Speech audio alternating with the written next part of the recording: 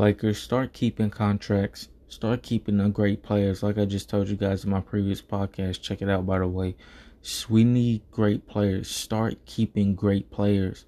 Aside from just keeping great players, put them on more than just 1 year contracts. When you do that, it will help out the team a lot because we know that they aren't just here for just 1 year. They're going to stay at least a couple years.